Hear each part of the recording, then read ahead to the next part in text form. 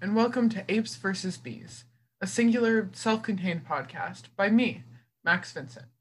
I'm a junior, and this is a project for my AP Environmental Science class at Research Triangle High School. So, without further ado, let's begin. It's pretty common knowledge at this point, I think, that bees are dying. But prior to writing this script, I had no real clue what that meant. Why are the bees dying? Is there anything we can do to replace them? And what will happen to us without them? So let's take this one at a time. My first question is, why are bees dying?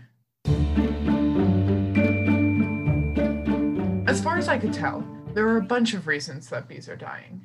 Parasites, pesticides, loss of habitat, but by far the most interesting reason for the decline is colony collapse disorder. So, a fascinating study was performed in 2009. It was the collaborative work of several scientists from the US and Belgium, and they studied these huge losses of honeybee colonies that had been occurring over the past 2 winters. Adult worker bees seemed to just be leaving. They didn't have a name for it, so they called it colony collapse disorder. Another study by Renee Johnson found that over the winter of 2006 to 2007, there was a 31.8% loss of managed honeybee colonies. The winter of 2007 to 2008 had a 35.8% loss, and the winter of 2008 to 2009 reported a 28.6% loss. CCD occurs when the worker bees, who are basically the housekeepers of the hives, female bees with less reproductive ability than the queen, who stick around the hive to take care of the young larvae. CCD occurs when they leave. They just up and go. And this really hurts the hives. So the study, back in 2009, they were wondering why this was happening. What was causing these bees to leave so suddenly? They tested 61 different variables. And the conclusion? They couldn't find one particular cause. There were higher pathogen loads in the colonies suffering from CCD, and they were co-infected in greater numbers than control populations, which means they had 2 or more pathogens infecting them at a time. So we know they had either an increased exposure to pathogens or a reduced resistance towards pathogens. The researchers concluded that CCD is caused by an interaction between pathogens and other stress factors. They also found that it's contagious, or at least the result of exposure to a common risk factor. In other words, colonies that were near colonies that suffered from CCD were more likely to succumb to the disorder themselves. So, what's next? Our technology is constantly evolving. Someone must have invented a solution for this. Well, they're trying, and it's kind of working. Imagine drones, buzzing around in much the same way bees do, going flower to flower and moving pollen around. Well, Svetlana Chashetka and a few other researchers in Japan imagined the same thing. They had an idea: ionic liquid gels, or ILGs. ILGs are, in essence, a kind of glue. They're a little bit sticky, able to hold up to harsh conditions, and, the researchers found, operate in much the same way as bees' wings, picking up a little bit of pollen as they graze past a plant. So the next step was to add the ILGs to unmanned aerial vehicles, commercially known as drones. In order to operate the drones like bees, the researchers stood animal hairs doused in IGLs on end and stuck them to some tape.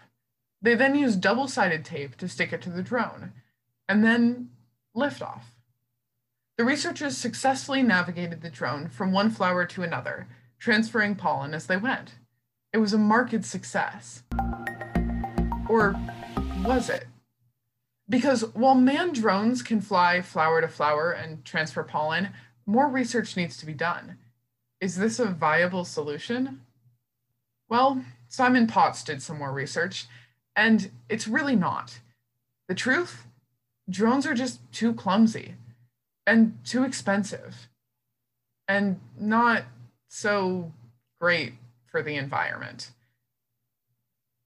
Let me explain. You can order a drone from Amazon for under $100, and they're even cheaper to produce. But there are billions of bees, hard at work pollinating flowers. Potts reminds us that even if we assume $10 a drone, the cost will add up, and quick. It would cost hundreds of billions of dollars to cover the amount of land that's being pollinated by bees right now, and probably hundreds of billions more for repairs when things inevitably start breaking down. In addition to that, the environmental impact would be so great, it would offset any positive impact created by the drones.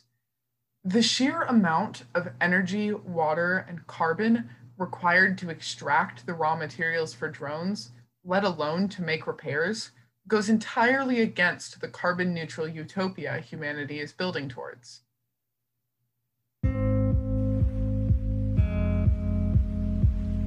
So no, the world isn't headed towards that episode of Black Mirror where drone bees attack the most hated politicians.